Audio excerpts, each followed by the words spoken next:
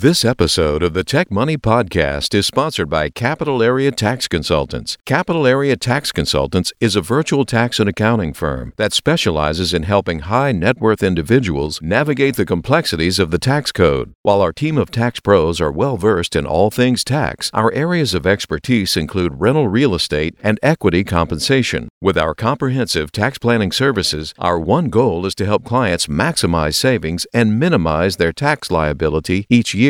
At Capital Area Tax Consultants, we believe in pricing transparency and flat fees. Before engaging with us, you'll receive an upfront quote in black and white with a description of any services to be performed. This way, there are no hidden surprises. So don't wait. Reach out to us today to experience a better approach to taxes at www.capgllc.com. Again, that web address is www.capgllc.com.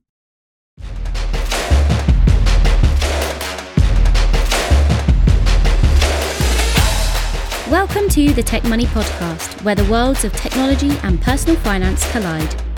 Hosted by certified financial planner, speaker, blogger, and self-proclaimed personal finance nerd, Malcolm Etheridge. Each episode aims to make you just a little bit smarter about your money, all from the perspective of the tech professional. Without further delay, here's your host. Hey there, listeners. Malcolm here. Thank you for joining us for episode 1 of the Tech Money Podcast. I'm joined here in the virtual studio by Eric, my producer. Now, normally you'd be hearing me introducing a guest and telling you all the awesome things they've got going on or asking them questions about their area of expertise. But as we were in our production meeting discussing which one of our great guests made the most sense for episode 1, the crew here convinced me that you guys would probably prefer to hear about me first and foremost, which I guess makes some sense. You need to know why you should come back and listen to this podcast again and again in the future. So that's what we'll be doing today. I'm going to turn it over to Eric, and I'll just try my best not to disappoint. Malcolm, you couldn't do that. There's no way you could disappoint. This is going to be fantastic. Thank you for allowing me to do this and kind of crack open the nut that is Malcolm and all the things that you do. Are you ready to go? I'm good, even though I think you just called me a nut. I'll let the audience determine that. Okay, fair enough. All right, well, let's start with the basics. What do you do, Malcolm? Yeah, I appreciate you starting with the softball. So in my day job, as I like to call it, I'm a certified financial planner, plain and simple. I imagine by now most people know what that is and does. But outside of that, I just like to sum it up by calling myself a personal finance nerd. Like, I'm constantly reading about any and everything related to money, watching TV shows related to any and everything related to money. Hopefully one day I'll be making TV shows related to any and everything related to money. So that's the gist of it. Well, I love how you casually say that you're a CFP, because for the listening audience, the CFP designation is incredibly difficult. So you should go look that up and see how rigorous it is. And he just throws it around lightly like it was no big deal. So I appreciate that very humble approach to this. I'll let you brag on me. Okay. I have no problem doing that. All right. So let me ask you this. How did you actually get started in this business? Yeah. So the short version, since I want to make sure we keep everybody's attention here, after college, I applied for a rather entry-level job at Bank of America and got talked into considering their financial advisor training program at Merrill Lynch instead. Since, following the Great Recession, Merrill Lynch, Bank of America became one company. And so after talking to the recruiter about the particulars, I was sold. And so I'm forever grateful for whatever I happened to say that day that made, an impression on him, because I don't think I'd be this happy doing anything else. Like, the stars perfectly aligned in that particular conversation that he, made that recommendation. And I'm sure as a recruiter, it was some incentive for him to kind of sway me in that direction too. But I'm forever grateful that it worked out the way it did, because I like to say that I'm fortunate that my pockets and my passion have happened to align so perfectly. Yeah. Well, you mentioned being happy, doing what you're doing. What is it that you enjoy about the work you do as an advisor? Well, for one, I get to work with some really interesting people, right? Like, I work with folks in tech, and their jobs are very dynamic. Like, they're doing tours of duty is the way that I frame it, where 3 years, 4 years, 5 years from now, everything's going to blow up and they're going to start from scratch, which then means vicariously I'm along for the ride. And it changes things for me/us too, right? In those planning conversations. But also, like, I really like puzzles. And that's basically what creating a financial plan is. You're taking a bunch of seemingly unrelated pieces of a person's financial life and then stringing them together into, you know, a more cohesive picture for them. And this career just happened to be perfect for me because it allows me to spend the day solving complex problems and coming to some sort of a conclusion. Yeah. Well, you're no longer at Merrill Lynch. You're at a firm called CIC Wealth Management. What is the structure of your firm and what does your team look like? Yeah. So I mentioned initially that I worked for a firm that was owned by a bank. I actually did a tour of duty at two firms that were owned by banks, two of the largest four banks in the world. And so you can imagine how rigid and stodgy and all those other words I'll throw out there, those organizations tend to be. Not really a fan of bureaucracy and org charts and all that kind of stuff. So the new firm is actually a registered investment advisor. It's an RIA. The way that I explain that to people, because that's a super wonky term, is basically just that we're franchisees of Charles Schwab, since that's where we hold all of our clients' assets. If you want me to be more technical, you know, we're an independent advisory firm. You know, we're based in the suburbs outside of DC. We also have a location in the suburbs of Baltimore also. But I suppose with COVID, we're 100% virtual and we'll end up staying that way. So the geography doesn't really matter so much, you know, especially since we're licensed to work with clients across the country. Well, it sounds like what you're saying is that there's a bit more freedom in this scenario than previous. Oh, a ton more. Yeah. A ton more freedom, a lot of solutions that we can provide to clients that were not accessible inside of giant banks. Like, for example, if clients want to be invested in like venture capital or private equity or whatever that suits their fancy, we've now got a lot more freedom and flexibility to do that. But then also, like, we're a fiduciary firm, which means that we don't get paid anything extra based on the recommendations that we make to clients. I couldn't technically and legally make that claim working for a firm that's owned by a bank, because banks always have their own products to sell their customers. So whether you sell them or not, it's up to you. But because they're even available, that means that you're not technically allowed to call yourself a fiduciary. Now I can. Got it. That's a big difference. Yeah. So this podcast is going to be worldwide, but let's just concentrate on nationwide right now. Do you have a minimum client size, or can you work with anybody who calls you? Yeah. So our minimum client size is traditionally $500,000, and we work on the, you know, same tiered percentage assets under management model as all the bigger firms that I mentioned with that people are probably familiar with. But I also feel that that's a bit limiting. It means that only the people who are rich already have access to quality financial advice. Like I have a problem fundamentally with that part, you know, being a millennial myself. This industry has an issue where, you know, firms aren't willing to be very patient with people on the front end of their careers who are building, you know, they're still building something.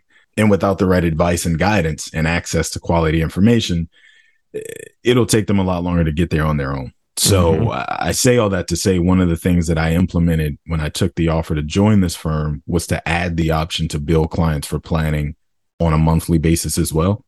So yes, we charge a minimum annual planning fee, but we actually allow clients to pay it in monthly installments and don't have it tied at all to how many assets they already have for us to manage. So there's room to bring more people into the tent sooner, is the way that I like to say. So yes, minimum client size, but not necessarily. The minimum planning fee is the thing that we tier more specifically to. Well, you mentioned, you know, the part of that decision was because you're a millennial, and I will say this as a Gen Xer who's not wealthy. Thank you for doing that as well.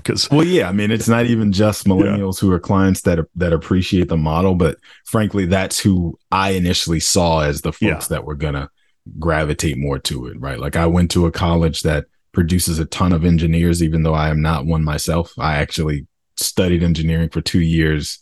And immediately after my sophomore year said, this is not for me. This is not what I'm going to be doing for the next 40 years. And frankly, like, I'm very thankful that I had the vision to do that. But anyway, so I have a lot of friends and folks who are engineers, and they're younger on the front end of their careers. But the questions that they ask me are questions that like they need to be getting good advice to. And so that's just the way that I saw it, as like, this is what's missing in the space, is people usually are only willing to work with you if you got $1 million, $5 million, $10 million in assets. And that's a very, very small sliver of the US population. Yeah. Well, we spoke about size, but what types of clients do you normally work with? If you could describe them to me. Well, I mentioned the engineers. I work with a number of senior managers and executives in tech, hence the reason for this podcast being called Tech Money. Basically, that's the group that I fit in well with, because as I mentioned, I went to a school that produces a ton of engineers. And then also just naturally, the way that I understand things and explain it to people fits well with the typical engineer mind, where folks love all of the nerdy details and don't want you to leave anything out. Like, they want as much data as they can to make a decision from. If you can't tell by my ramblings just yet, am a person who loves data and details and giving as much of it as possible too. And so I just fit naturally well with folks that work in tech. Okay. So is that tech people exclusively, or are you a little bit broader than that? No, I, as well as the firm, have a handful of folks in non-tech related fields. That's a good question. I guess I should make sure that I let people know we don't discriminate. You know, we have small business owners that have architecture firms and finance firms, all kind of like stuff. So no, it's not necessarily a requirement. We do have small business owner clients that own daycares, right? Like it's everywhere, but they do make up, tech folks do make up a very considerable portion of my own client base that I personally am responsible for within the firm. Okay. So let me ask you this. I want to expand on it just a little bit, not trying to needle you on this, but sure, there are so many other professions out there that pay really well and that basically warrant needing to work with a financial advisor. Why tech specifically? I mean, you told us a little bit about the engineering background, but why tech? Well, for one, here in DC where I am, you know, aside from the giant, well-known FANG companies, and I guess plus Microsoft, I guess there are a ton of companies that provide technology services to the government here, whether it's cloud migration or cybersecurity or maybe some sort of SaaS integration. And so I guess it's partly a case of going where the market takes you, right? Like, those are the folks that I'm bumping into as I'm out and about and doing the things that I do. But more so, I'd bet it's probably because I'm a nerd at heart, and I love getting into the nitty gritty details, like I mentioned, and understanding why things work, whether it's the tax code or a compensation plan or a real estate investment. And just like I said, engineers live and die by the details. And so they appreciate my approach, which means we seem to speak the same language. And so I think it's more a function of like that too naturally gravitates toward me. Yeah. Well, I'm kind of curious because you're all about the details, right? I mean, that engineering background, obviously it shows, you know, because you and I've had multiple conversations off air before this. And I can tell that you're extremely detailed. You like structure, but I know other people do too, like doctors and attorneys and things like that. Is there something unique about working with tech people, or are they like the rest of your clients?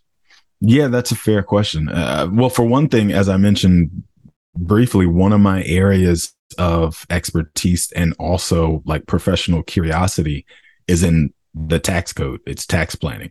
And secondarily, I would say, is probably equity compensation, you know, stock options or restricted stock or whatever. And this group tends to be well paid, which means that the IRS is a constant issue for them.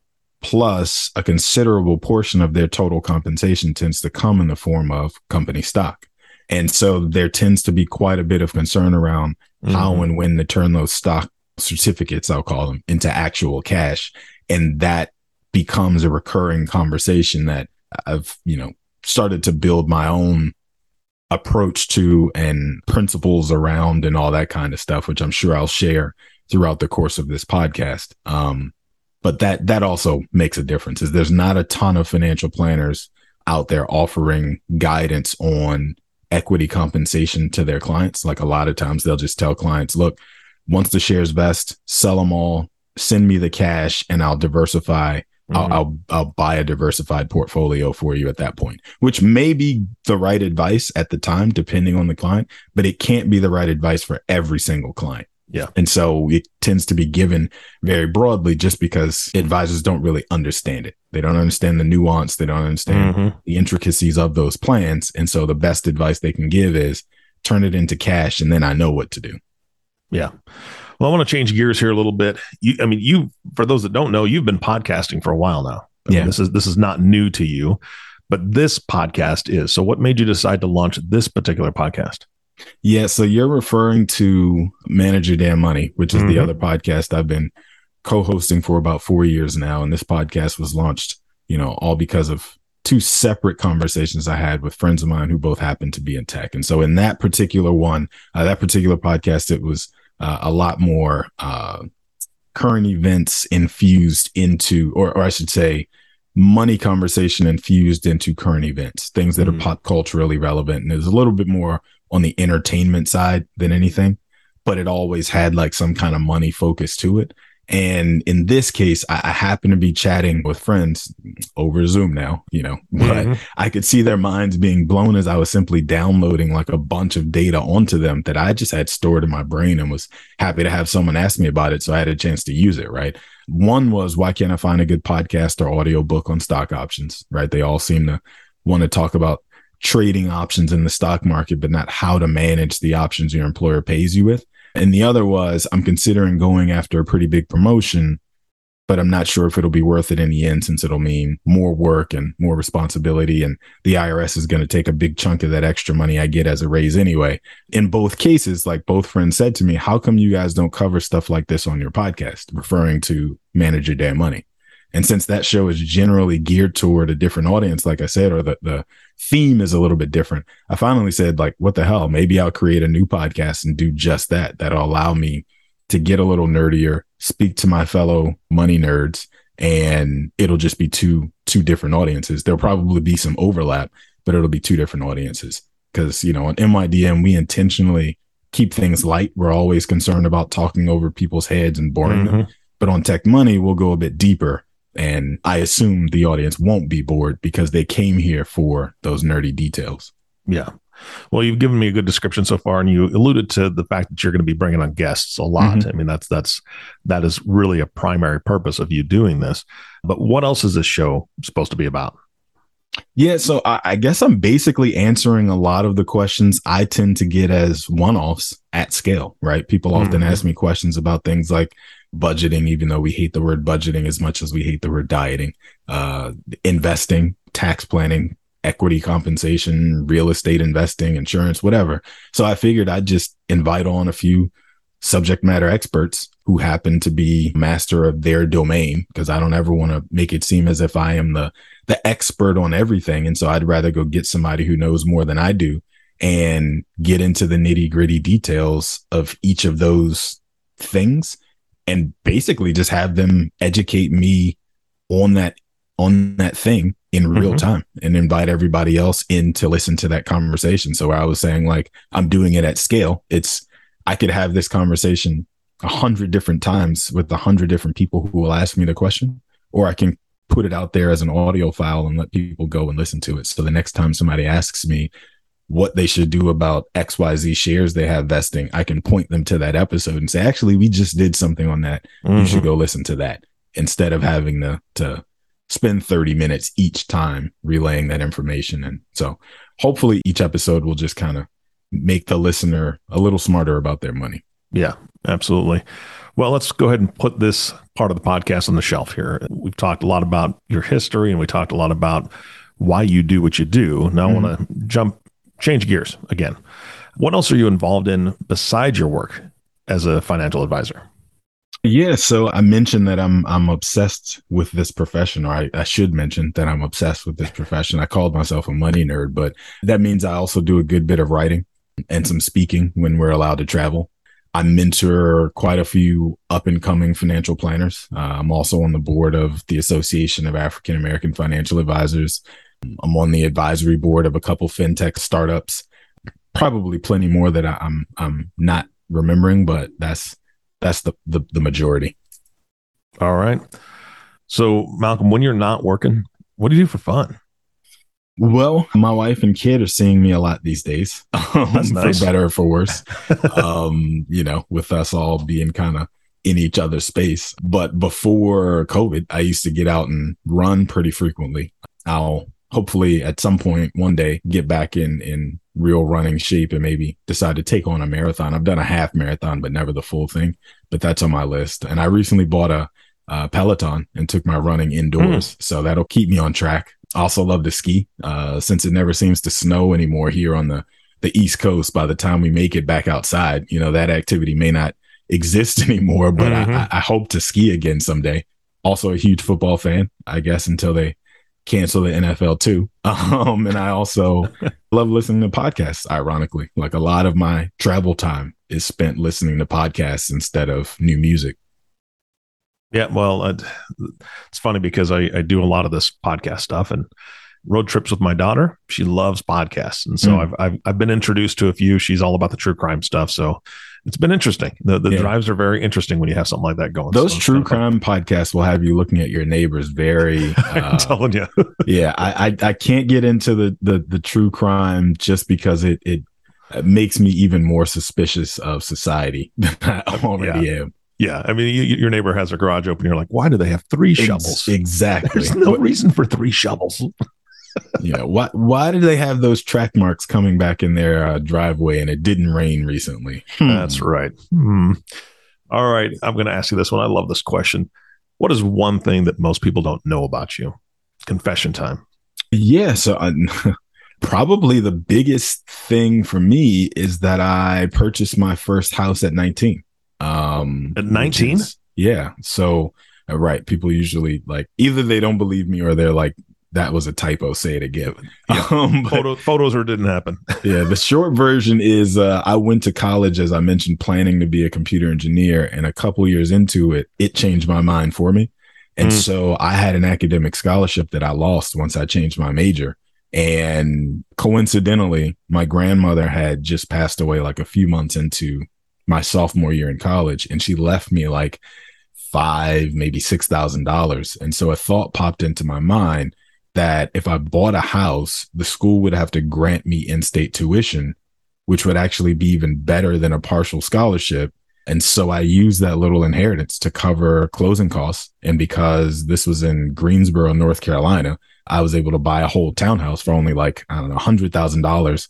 Something like that. It was very close to $100,000. But anyway, the rent came out to like maybe $100 more than I was already paying in rent each month to share an apartment with 2 other dudes.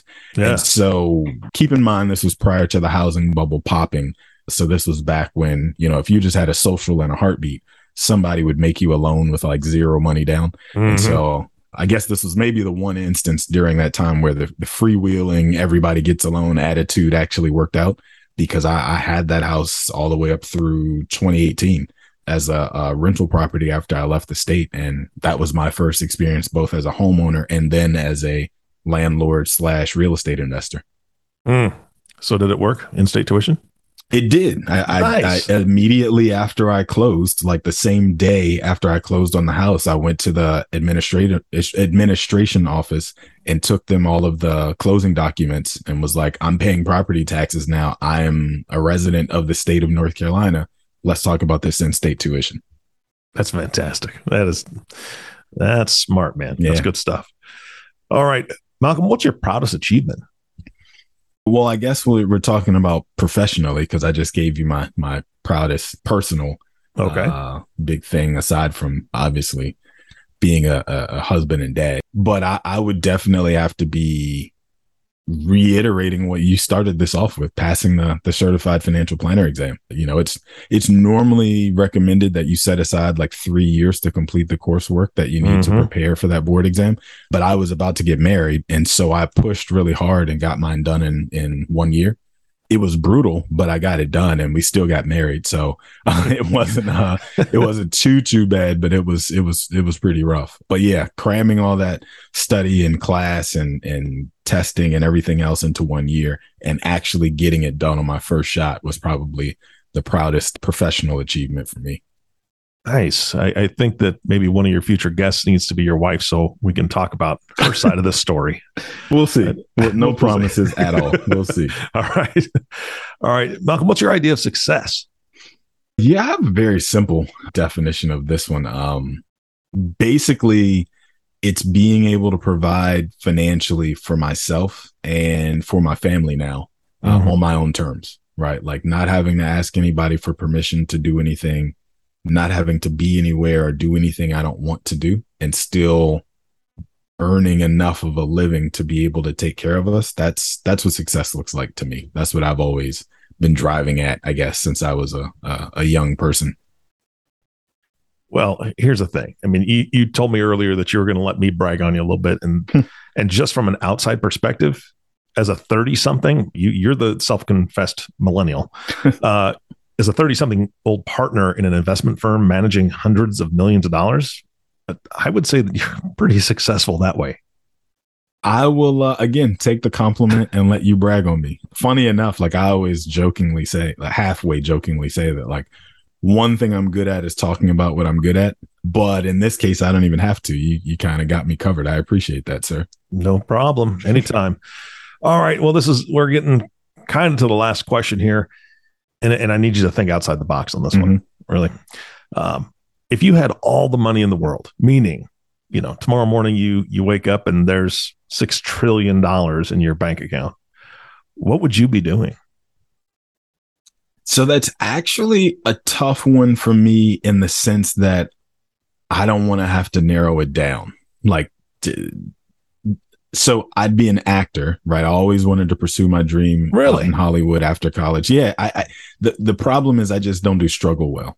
And like, I like to eat food on a regular basis, like 2 or 3 meals a day is my preference, right? So I had to put that dream on ice, but I do intend to kind of circle back at some point in the future and actually make that a reality once I'm financially to a point that like not earning an income because I'm not getting booked on any pilots doesn't make any real difference. So that's on my list, but it's not today's thing. But I also like have always wanted to be a football coach, like a high school football coach, because I think about the impact that my own coaches have had on me, even as a grown man in his 30s. I can still like have moments where I can point directly to something that like one of my high school football coaches, or even like as a little kid playing Pop Warner, right? Yeah. Some lesson that was buried in there. And so I'd love to be able to have that impact on, a group of young men as well. But then separately from that, that would allow me also, I think, to be a teacher, which now I'm kind of cheating and not answering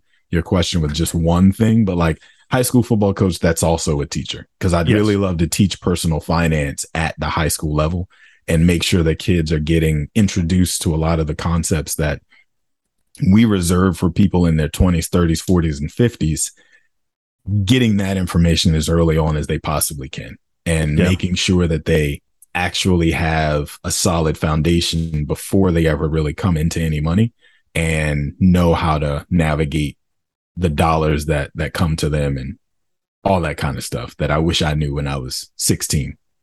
I'm telling you, man, that is a beautiful thing. I love that answer because that's what we've faced really in our own personal life. My parents never talked about money. It wasn't something that we talked about. So I didn't learn about money. I didn't learn about credit, didn't learn about those things. And my wife and I got married when we were 20, right? Wow. So then we're both not knowing about money, not understanding how credit works and all that. And we made some serious mistakes. And so how my daughter learned, which her credit is close to 800. It's insane how good she is with money. Wow. She learned from our mistakes. So, so I just told her, don't do what we did. Here's, and we just kind of laid it out. We were very open about talking about money with her, but not everybody has that. So I love the fact that you would want to go and do that and make it so they don't have to learn from other people's mistakes and don't have to teach their children from their own mistakes. So I'd love that. I'd love to see that happen, come to fruition here at some point. And if I had $1 trillion, I was going to say, I just need $6 trillion and I'm off to the races. So any listener out there that wants to donate to the Malcolm Teaching Fund. All right. I mentioned earlier, this is nationwide, and hopefully people are going to say, you know what, this sounds like somebody I need to talk to, or I'd love to talk to you. How can they get a hold of you? How can they get in touch with you, Malcolm? So a few ways. I have a personal website out there, malcolmetheridge.com, which is probably the easiest place to find whatever information you're looking for. And there's a spot to send in a message to me there. I'm also a regular contributor to Business Insider. I write for some other publications periodically. I have a number of blog posts and things like that I've written that all go back to those two same sites. But then also they can follow me on social media at Malcolm on Money on all social medias. I'm on LinkedIn as well as myself as Malcolm Etheridge. And then also this show has its own email address and website. So tech-money.com is our landing page. And then podcast at tech-money.com is the email inbox for the show. So listeners who have questions, comments, concerns, kudos, all that good stuff. I guess I should leave out the concerns because we'll probably just delete those. But I encourage people to send in questions there as well to make sure that we're getting real-time feedback on how we're doing and what we can be doing better with the show. Fantastic. Malcolm, thank you for your time and thank you for allowing me to be on this journey with you. I'm excited to get started. I'm excited to see and hear from the guests that you're going to be bringing on.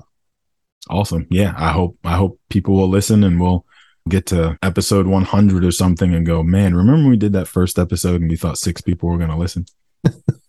Well, we're hoping when we hit 7, we'll have a celebration. All right. Well, thanks again, Malcolm. And of course, our last thank you is going to go to you, the listening audience. Thank you so much for tuning in and listening to the Tech Money Podcast with Malcolm Etheridge. You can subscribe to the podcast by clicking the subscribe now button below. And this way, when Malcolm comes out with a new podcast, it'll show up directly on your listening device. We humbly ask that you share this podcast and leave a review, as this actually does help others find the show. You can connect with Malcolm, like he said, on social at Malcolm on Money. And we'd love to hear from you and answer any questions that you do have. You can do so by emailing them to podcast@tech-money.com. Thanks again for listening today. For everyone at Tech Money, our hope is that this show helped make you a little smarter about your money. This has been the Tech Money Podcast. For more information on today's topic, to review the show notes, or to catch up on past episodes, be sure to check out malcolmetheridge.com/podcast. And if you have an idea for a show topic that you'd like us to cover, or you want to send us feedback, the web address again is malcolmetheridge.com. You can also find Malcolm across all social media platforms at Malcolm on Money. This episode was written and created by Malcolm Etheridge, with the production, the editing and sound controls powered by Proudmouth. This has been a Malcolm on Money original. Thank you for listening. The information shared in this recording and by its guests represents the views and opinions of the guests and does not represent the views or opinions of the host. This content has been made available for informational and educational purposes only. This content is not, nor is it intended to be a substitute for professional financial advice. It is always recommended that you seek the advice of your financial advisor or other qualified financial service provider with any questions you may have regarding your personal financial situation.